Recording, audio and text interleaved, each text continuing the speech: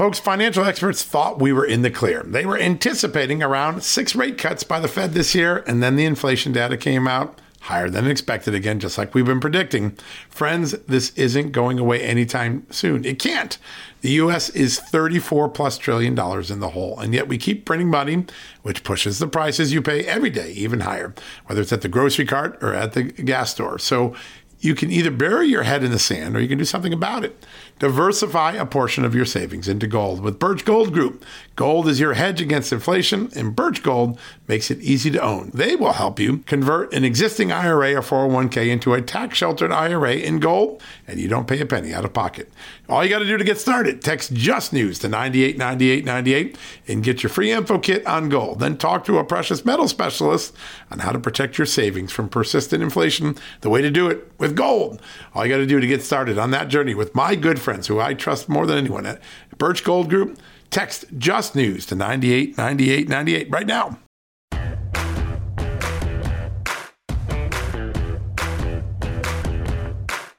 Hello, America. Happy Monday. It is a new edition of John Solomon Reports, a podcast from Just the News, where today we're going to pivot for a little bit and talk about what I think is one of the most epic and important issues in America, how our elections are going to be conducted going forward. Will they be like 2020 or worse?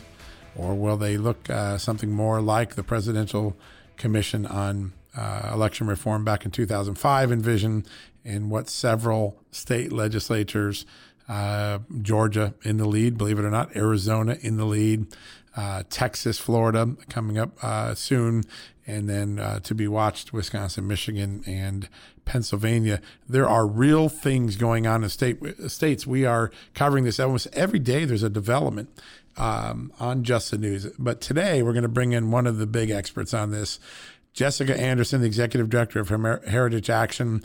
She and her group have launched a nationwide effort to work with state legislators, state lawmakers, state officials to take back control of elections at the state level, not have courts or the federal government or rogue independent bureaucrats, rogue elected officials try to hijack the system. And so Jessica is going to bring us up to speed. A lot of what you're seeing in Georgia today, in Texas, Governor Abbott is talking about the legislation moving through his state. There is a significant effort by these lawmakers who might have been a little bit asleep at the switch at the changes going on in their state. I think a lot of people feel that way about Arizona, Georgia, Wisconsin, clearly, where there's been an important Wisconsin Supreme Court ruling against the sort of procedures that Governor Evers allowed. But all that said, Jessica is going to bring up to speed, and she's also going to tell us how all of these state efforts can be threatened or erased if a bill called H.R. 1 in Congress is passed and a federalization of elections is imposed, of the rules of elections imposed. It's not what the Founding Fathers intended. As you know, the Founding Fathers intended state legislatures to have that power. We're going to have to wait and see what comes of this, but important discussion on the way in a few minutes with our good friend Jessica Anderson at Heritage Action for America. Now, before we get there, we had a really, I love the Freedom of Information Act. I use it often, both at the federal level. That's how I got all of the Hunter Biden documents, most of the FBI documents that unravel the FBI scandal, the Russia scandal. And we do it a lot at the state level as well. And my good friend, my good colleague, Daniel Payne, was able to do some FOIA work, open records work over the weekend. And I thought came up with one of the most interesting stories of Monday morning. And if you haven't had a chance to read it, I really encourage you to go take a look at it. These are emails showing that scientists early on in the COVID crisis, and we're talking in February, March timeframe, when no one really knew what was going on in the world, what the China virus really was, what its origins were in Wuhan, there was a significant effort by professional scientists, many of them working with the National Institutes of Health and Dr. Fauci, so people that are dependent on the NIH for grant money and funding and relationships and their science, to sanitize and downplay any suggestion that the virus could have been a biological weapons accident, something walked out of the Wuhan Virus Institute. As you know, a year later, there's a growing body of evidence that leads us to believe that State Department officials and former experts on this, as well as the Trump administration, and I think from my reporting, even the Biden administration, growing body of evidence, growing concern that this virus may have escaped from the lab, not intentionally, but most likely in an accident or an unintentional way of getting out there. I think that that's really important, that we understand the evolution of thinking. But when you go back and you look at what Daniel Payne's uncovered in these emails, which were first turned up by a good government group, take a look at what was writing. These scientists were trying to hijack the debate, downplay, ignore, excise any discussion that this was anything but a natural evolving virus that occurred in the wild. Obviously now that debate is open. It's not settled one way or the other, but you heard Mike Pompeo on our air at Just the News and our television show with David Brody, the water cooler, say he thinks there's a strong body of evidence suggesting it was a biological weapons accident. We had on our site late last week, former State Department biological weapons expert saying his personal assessment is that this was a virus that escaped the lab, not one that naturally evolved, and gave lots of reasons why. Whatever the case is, scientists are trained to not lock into one theory, to not put blinders on, to remain neutral until all the data, the evidence is there.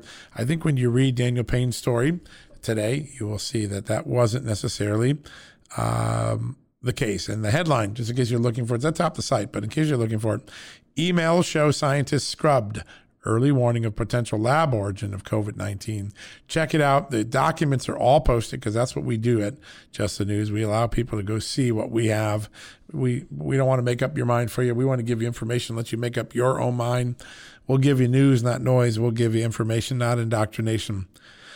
But I think when you read Daniel Payne's story, you'll appreciate the thoroughness of the reporting, the importance of the transparency of these documents, really, really important things. And so take a look at that. One last thought before we go to the commercial break. And when we come back, we're going to have Jessica Anderson from Heritage Action on board talking about election integrity, looking forward, leaning into the future, 2022, not litigating 2020 anymore, going forward.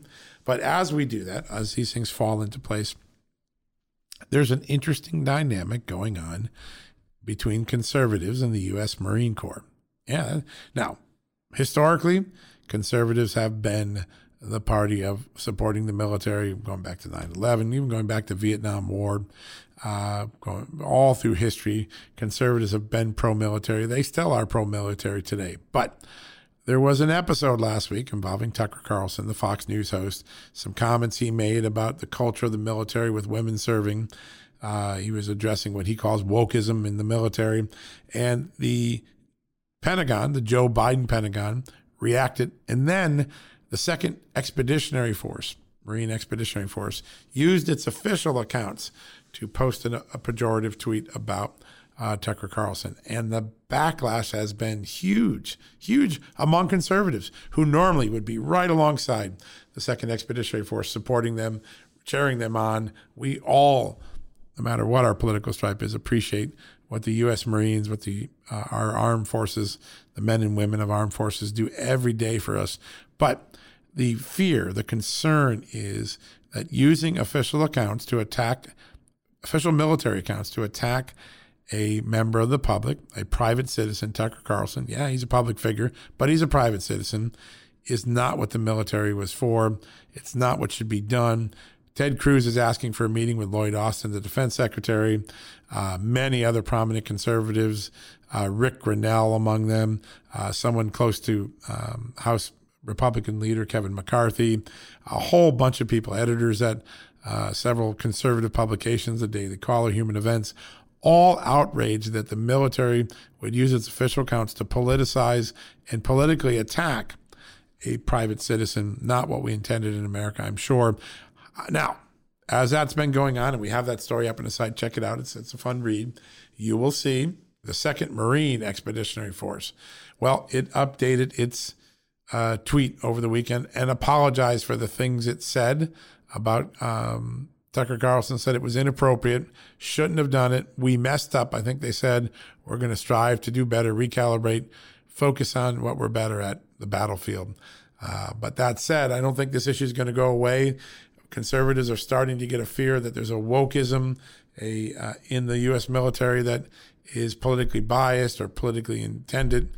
And I think this is a battle that's going to play out a lot as we go through the 2021, 2022 into the 22 elections. Keep an eye on what Ted Cruz, let's see if he gets that meeting with Lloyd Austin. We'll let you know.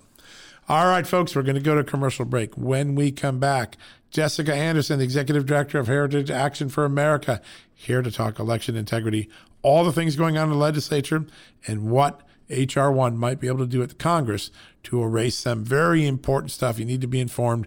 Can't wait for you to come back and join me with the one and only Jessica Anderson right after these commercial breaks. History, economics, the great works of literature, the meaning of the U.S. Constitution. Did you study these things in school? Probably not. Or even if you did, like I did, maybe it's time for a refresher. Time and technology have changed a lot of things, but they have not changed basic fundamental truths about the world and our place in it as America. That's why I'm so excited that Hillsdale College is offering more than 40 free online courses in the most important and enduring subject. You can learn about the works of C.S. Lewis, the stories in the book of Genesis, the meaning of the U.S. Constitution, the rise and fall of the Roman Republic, or the history of the ancient Christian church with Hillsdale College's online courses, all available for free. That's right, you heard me, for free. You don't get anything free in the Biden economy today. I personally recommend you sign up for the American Citizenship and Its Decline. It's with my good friend, the great historian, Victor Davis Hanson. In this 8-lecture course, VDH, as I like to call him, explores the history of citizenship in the West and the threats it faces today. Threats like the erosion of the middle class, the disappearance of our borders, the growth of an unaccountable deep state, and the rise of globalist organizations. The course is self-paced so that you can start whenever and wherever. So start your free course, American Citizenship and Its Decline, with my good friend, Victor Davis Hanson, today. How do you do that? Go right now to hillsdale.edu/justnews to start. It's free and it's easy to get started, and it's an easy URL to remember. All you got to do, go to hillsdale.edu/justnews. One more time, hillsdale.edu/justnews. All right, folks, welcome back from the commercial break. And as promised, a very special guest. We've had her on here before, and we really love the discussions we're having. We're going to bring her back. Jessica Anderson, the Executive Director of Heritage Action for America, joins us. Jessica, welcome back to the show. Thanks for having me, John. Great to be here. So much has happened since the last time we were talking election integrity. I mean, just a month, and all of a sudden things are moving. Why don't you bring us up to speed first off on the exciting announcement that Heritage Action had and what you're going to be doing on the election integrity front over the next few months? Absolutely. So I was excited to announce this last week that we are launching a state-by-state election integrity campaign. And this advocacy initiative focus really is on ensuring our elections are safe, are free, are transparent, and are fair. This is not an easy endeavor, but I think we all recognize, as I know you do, John, that the work at the state level is critical if we're going to get the reforms in place in time for 2022's election. We can't go backwards. We are in a never forget posture. And so this campaign is going to include both state-based lobbying, issue advocacy campaigns to mobilize the grassroots. We'll have some digital and television advertising, and it's an all hands on deck moment. We need activists all across the country talking to their state legislators, engaging with their governors and their communities about the important reforms that are moving through the state level. You said it too. I mean, that's one of the things we learned when we did the election integrity review here at Just the News. The Democrats went to the state level and they got those consent decrees and those settlements, and they talked to the Wisconsin Election Commission, and they basically changed the rules of the election at the state level. So that's really where the action is. As you start to dig in, it looks like Georgia is the first one out of the gate, and there's a lot of action. Why don't you bring us up to speed of what you're seeing in Georgia? Are you happy with where they're going? I am happy with where they're going. It's always a little cautious optimism, never hurt anyone, but they are moving in the right direction.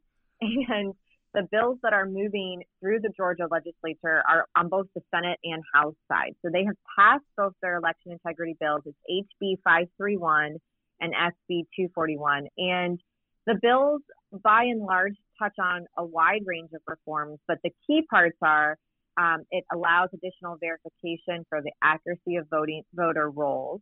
One thing that's really important to me is that the Senate bill actually bans the private funding of elections. Right. So that gets to the Zuckerberg problem. The Zuckerberg money, right? Exactly. The Zuck bucks, as I've started to call them. Yeah, that's good. I got to remember that. Yeah. The Zuck buck, huh? The bills also have some limiting or restrictions around absentee voting, trying to make the absentee process more secure with a voter ID. The state already requires a voter ID to vote in person. This would extend it to absentees. And right. then it's got some good provisions to increase transparency in the election process, including allowing election observers complete access to the election process if they can't get kicked out, limiting the use of drop boxes throughout the state. So time will tell. They are hammering through the process now to get it into one package. My hope is that this will be put on Governor Kemp's desk by the end of the legislative session, which ends on March 31st. So if you're in the state of Georgia and can call your state legislator, I would do that today. Urge that they include the best election reforms that are in HB 531 and SB 231. And you can find all of that on our website, saveourelections.com. Saveourelections.com. That's one worth bookmarking. That's we'll keep an eye on that. That's great, Jessica. There's a little bit of an irony because, as you know, Georgia basically has said we did everything right in November, and yet they're obviously very aggressively changing the laws to address the things that happened. Is there an education process? I mean, you guys have been on the front lines, and so you're talking to the state legislatures, the committee chairman, the leadership of these state legislatures. What sort of education process goes on as you try to get these efforts going in each of the states? Well, I think we can all agree that the chaos around the November election is untenable, and it can't be allowed to happen again. And so I think the message to a state like Georgia, there are other states that are moving legislation as well. Hopefully later this spring, we look at Arizona, Florida, Texas. They've got packages of bills that will probably be up for votes at the end of April and into May. But the message here is, look, do you want to ensure that your state elections are ready for 2022? Fight back against the chaos and the overgrip that the left has in trying to rig the system for their benefit, and actually have safe and secure elections in place where we can trust them. And voter confidence is key to this, because in a state like Georgia, whether you believe that there was fraud in 2018 with Stacey Abrams or you believe it in 2020, the reality is that you still don't trust the results. Yeah. That's right. They don't trust the results, and it inhibited voters and it kept them home. And that is psychological warfare. I mean, we've talked about this before, John. This is the left playing into this mindset on the right of, well, if it's rigged, why even bother? Right. And we got to fight back against it. And so it's not just getting the reforms, it's showing transparency around the forms so that voters all across the state know the corrections that were made and can feel like their vote is now safe. Such a good point. And, a lot of the demagoguery that goes on here is, these bills. In fact, I think the Washington Post, you could tell you're having an effect in the States, because the Washington Post wrote a story the other day saying these bills are going to disenfranchise voters. You're not trying to stop any voter from voting. You just want to have the rules in such a way that you ensure the people who are voting are who they say they are and are entitled to vote. Really, that's really what this is all about. That's exactly right. And it's important to push back on this effort from the left where they're saying, that this is about voting rights or this is just partisanship at its worst. It's actually not. And if you go back to 2005, former Democrat President Jimmy Carter actually chaired a bipartisan election commission in 2005. This is, before and in the middle of all the hanging chads and the Florida stuff. And President Carter studied our election laws, and he concluded that election integrity is critical for a democracy. And he also said that absentee ballots are the largest source of potential voter fraud. and that we need a photo ID in place in every state. That is a Democrat former president saying that as a result of this commission. So this is a bipartisan effort. This should be attractive to all Americans who want to have faith and security in our election process. Yeah, and there's no doubt that, in fact, that bipartisan commission really had it right, because if you look at what they warned would be coming down the pike, 2020 was the year that most of their worst fears were realized. There's no doubt about it. Where else is Georgia's got a good jump start? It looks like Arizona over the weekend. Right now, as we're speaking, I see the governor of Texas having a news conference about the election integrity legislation that's going through his state. What are the next states that you think will burble up? Are Arizona and Texas sort of next on the tarmac? Arizona, Texas, and Florida are next on the tarmac. Yep, Governor DeSantis has outlined an entire election reform package, and he's working with a representative from Florida now to draft it. I think it'll be introduced within the next week and a half or so.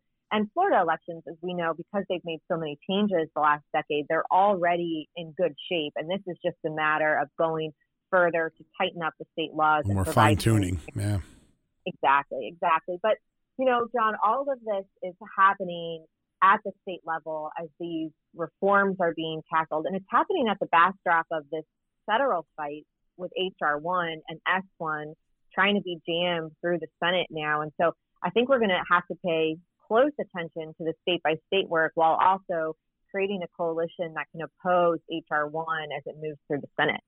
Yeah, that's a great point. I want to turn to that in a second, because I've been having a lot of conversations with the leadership in the House and the Senate, Republican side particularly, and there's some interesting messaging that are going on there that they think will help focus attention on the parts of the bill that are most objectionable to conservatives. But before we get there, I wanted to go to a couple of other states, because Wisconsin and Michigan and Pennsylvania, obviously part of the Rust Belt, really important states.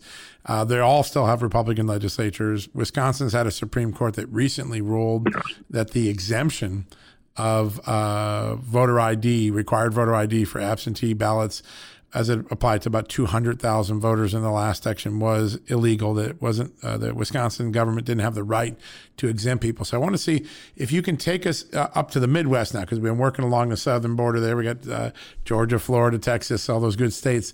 Up north, what are the chances that Wisconsin, Michigan, and Pennsylvania begin to also follow suit on these reforms? Well, it's going to be harder in states like Wisconsin and Michigan because of the political reality on the ground with Democrat majorities. Pennsylvania is a different story. Pennsylvania has 14 hearings that are running through the state now. I think once they finish the litigation efforts, then they'll be able to turn to this at the state house. But we're probably a few months from that, if I'm being honest. Wisconsin, though, there is a Senator Strobel. Right. He's carrying the election reform package. It's currently in draft mode. And so I think Wisconsin has a real opportunity to lay the marker down on what exactly election law reforms look like in a state. And then they have a litigation route that can come alongside and support the legislation, because Wisconsin has good laws on the books that flat out were ignored in November. Yeah, and there's so no there's doubt.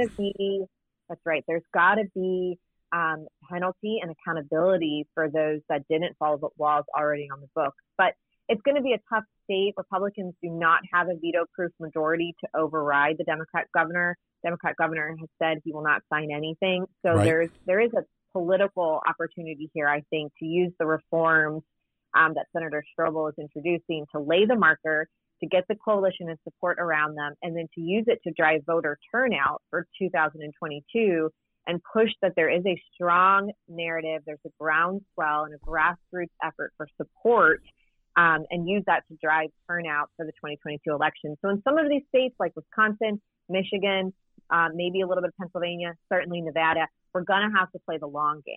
Things might not get done this year or next, and this might be a 2, 4, 6 year process as we use the energy around election integrity laws to flip seats and to get the right people in place to be as much of a leader on state election reforms as we need them to be, like we see in some of these other fast-moving states like Florida or Texas today. Yeah, such a great point. And you're right, because there are Democratic governors in each of those states, even though the Republicans have the legislature, it's hard to get to the veto-proof majority. In those states, unlike what happened in 2020, where the legislature just kind of let these things happen, is there a mentality, is there an infrastructure in place that if the legislature, the Republican legislature, sees Governor Evers or Governor Whitmer do something that they believe is in violation of the laws already on the books, will those legislatures be in a position to sue pre-election and not allow, it was very hard to do after election. If you sue afterwards, in fact, some of the courts said you should have sued before if you were concerned. Do you think there's a preemptive legal maneuver or legal system in place for these legislatures to object if a Democratic governor does something that they find is in violation of their own laws? Well, every state is a little different in terms of the infrastructure that they have in place. And while I'm not an election attorney, and so I don't want to get too over my skis, I've been watching this for a long time now, and my opinion on this is that, yes, they have levers that they can pull to ensure the safeguards around an election. And the more they see it, the old saying, see something, say something. Right. The more you see it and they actually say something, whether or not they pull that legal lever or not, or they just get on the 5 o'clock news and start talking about it to drive momentum, all of that helps because it creates an echo chamber of support for these reforms and for safeguards that are very much needed. So I think the encouragement needs to be that state legislators need to do their job. They need to enforce and use all the tools in their toolbox to enforce the laws on the books and to hold those accountable when they're not. Yeah, that's a great point. One of the things that's fascinating about this dynamic is the popularity, and it's bipartisan popularity on voter ID and voter integrity. So we did a poll at Just the News about a month ago, 2 months ago, and 77% of Americans said they supported mandatory voter ID to vote. I think John McLaughlin did one headed north of 80%. This is actually a popular issue, despite all the rhetoric in Washington. People really care about this issue, and there's really no political consequence in pursuing it, right? I mean, the American people want this. Over 60% of Americans across the country support general reforms to election integrity. And that's even before you get into the nitty gritty of what those reforms are. And then the support continues to rise. And so, conservatives are on the side of angels for this because these are common sense reforms that can be put in place. They can be a measured approach. And the more we can do this and kind of restore the role of states to safeguard our elections, the more faith we're going to have as voters in 2022, and the more stability the country is going to have overall because we're going to trust the outcome of our election. Yeah, so important. So very important. That trust is really the issue. And we really haven't had much trust since 16. The Democrats were concerned about 16 and 18. The Republicans concerned about 20. It'd be great if everybody could agree that the system is trustworthy and we get beyond this. When we look at what's going on at the state level, there's an effort by the Democratic Congress to trump all of these reforms or to take the power to set the rules of the election away from the legislatures and federalize it with H.R. 1, S1. Tell us what you're seeing on that front. Obviously, H.R. 1 already got out of the House since we last talked, but what do you think is going on there, and what is the messaging that you think the American people need to hear about those two bills? Well, you're spot on, John, that the effort from the left right now to federalize our election system through H.R. 1 is a real and clear present danger for all of us. I mean, this is Nancy Pelosi's signature piece of legislation. It did pass the House. All but one Democrat voted for it. It now goes to the Senate, where we expect it will be introduced this week. Amy Klobuchar has already indicated that they are close to a final text.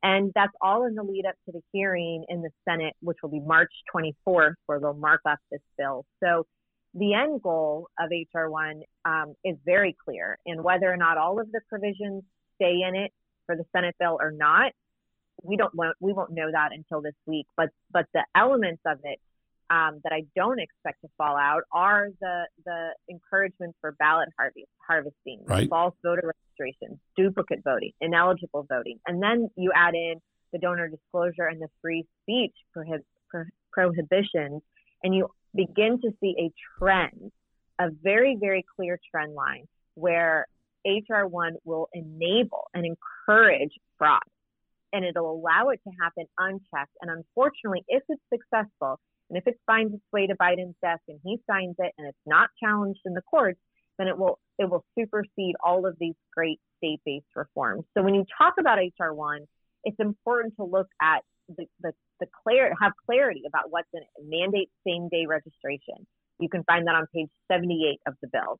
It automatically registers ineligible voters. So these are illegal aliens that would automatically be enrolled to vote, period. Amazing. You can find that clearly written on page 47. Wow. It also unconstitutionally requires states to restore felons to vote, regardless of what state laws are. You can find that on page 142. I mentioned the pages because we talk about this bill and people look at me like, Jessica, you're crazy. That's not in there. No, it is. It's very clearly written in here, and it's a 600 plus page bill, so it takes time to go through it. But if you pull out those elements, you quickly realize that support for the bill completely falls out. Moderates and independents do not like this. They don't like the idea that the federal government would reach its big hand to cover over all of these state laws, and then how they go so far with the federalization of the election and the ineligible voters and just the complete chaos that we would continue to see at the election level. You can quickly see why this bill is an existential threat, why we must oppose it with all of our might, and drive as many calls, true grassroots activism, calls, letters, emails, text messages, events, all to our senators to ask them to oppose this bill. Yeah, it's a fascinating bill. I've read it a couple times now, and there are just so many changes, and some are subtle. It takes a little bit to appreciate what they're really implying in the text of the language. But this would epically change the way Americans vote and take a lot of the security provisions that state legislatures have always insisted upon, like voter ID. That's such an important part.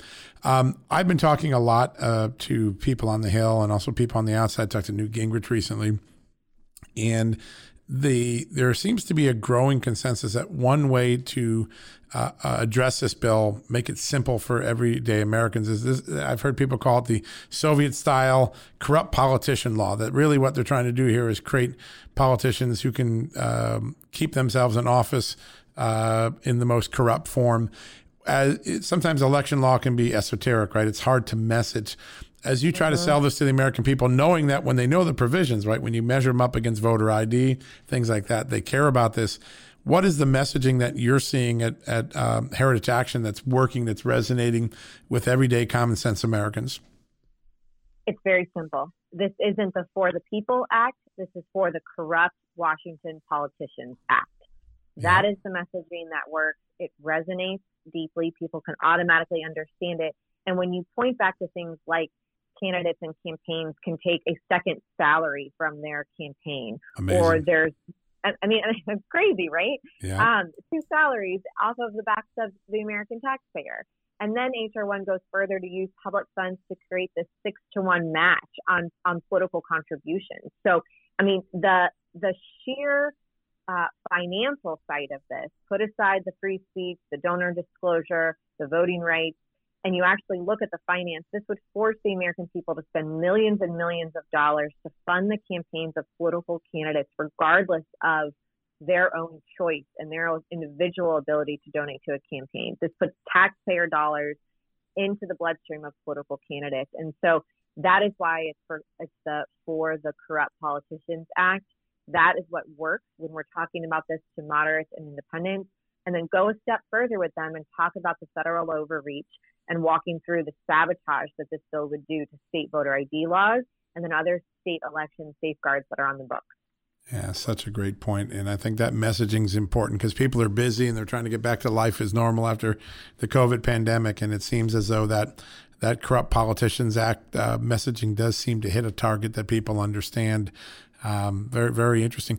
Now, Jessica, if people want to get involved with what Heritage Action is doing specifically on elections or other things, what's the best way to connect with you, get involved, sign up, do things?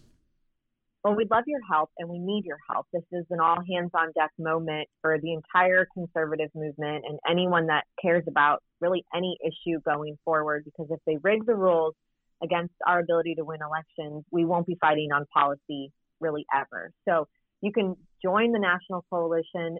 Everything is available that I just said today, either at our website, heritageaction.com, or you can go to www.saveourelections.com.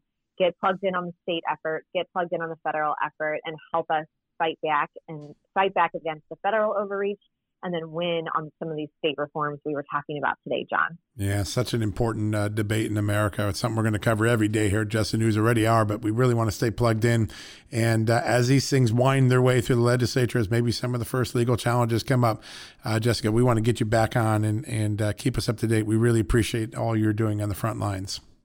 Absolutely. Thank you so much, John. And thank you to everyone for pitching in on this effort. We need it. It's a big issue. There's no doubt about it. All right, Jessica, have a good one. Thank you very much.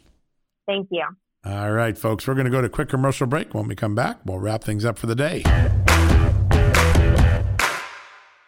Hey, folks, it's John Solomon here. Today, I want to shine a light on AMAC, an organization who's dedicated to America's seniors, but is vital for conservatives of all ages. AMAC stands out by not only advocating for senior issues, but also by pushing for conservative values that affect us all. By joining, you're not just supporting our senior citizens, you're part of a movement defending the freedoms that made this country great and to ensure that we secure our nation's future. Plus, membership brings you exclusive benefits like discounts on travel, dining, and entertainment, and of course, special insurance rates, one of the things I like. Regardless of your age, if you're driven to preserve freedom, AMAC welcomes you. This is about uniting youthful vigor with the wisdom of experience in our quest to keep this country great. Sign up now for amac.us/justnews. And for a limited time, you get a free gift membership for someone else who shares your love for our great nation. Don't miss out on this chance to make a difference from AMAC. Join today at amac.us/justnews. That's amac.us/justnews, and extend the invitation to a friend or a family member for free. What a great opportunity. Folks, Field of Greens is the healthiest thing I do every day, and I want you on this journey with me. Why? It's literally one scoop a day. It tastes great. I love the fruit flavors particularly, and it's completely improved my life and my health. This is nutrition the way nature intended. When I began taking a hard look at why I wasn't feeling good and why I felt unhealthy, why I was gaining weight, why I was losing energy, it wasn't just because I had hit my 50s. No, it was because I wasn't getting the right amount of fruit and vegetables in my diet. And listen, I'm just too busy to go to the store, clean up the vegetables, cook vegetable dinners, and make sure I hit the fruit. A Field of Greens stepped in. One scoop of powder in my drink or on my eggs in the morning, and boom, I was off and feeling better. And suddenly, I was losing weight. I was sleeping better. My metabolism went up. My blood sugar went down. My cholesterol went down. And my weight went down. And my doctor said, hey, whatever you're doing, keep it doing. You know what that is? It's Field of Greens. That's what I've been doing. Field of Greens is radically different. Each organic fruit and vegetable was medically chosen to support heart and vital organ health. I trust Field of Greens to keep me healthy. I promise you, you're going to love this product. But if for any reason you don't, they'll give you 100% money back guarantee. Now, you're going to get 15% off your first order, plus free rush shipping because of the incredible partnership we have here at Just the News with Brick House Nutrition, and of course, Field of Greens. All you got to do to take advantage of this offer, visit fieldofgreens.com and use the promo code JustNews. That's promo code JustNews at fieldofgreens.com. Don't wait. Go to fieldofgreens.com today. Use the promo code JustNews for 15% off. All right, folks, that wraps up another edition of John Solomon Reports. I really hope you enjoyed the conversation we had with Jessica. She really is able to bring clarity, simplicity to complex issues. She really boils it down to why it matters to you, the common sense American, what's going on in the legislature, what's going on in Congress, why election integrity matters. Important conversation. Really one of my favorite resources to go to, Heritage Action. And Jessica, when we're trying to find out what conservatives are working on, what's the next most important issue, and I think you got a good sense of her approach and her clarity of vision, her clarity of message, which is important. Now, we're going to come back tomorrow, and I hope to have a nice scoop for you tomorrow on the Deb Haaland front. Yes, that's the Interior Secretary nominee, Joe Biden.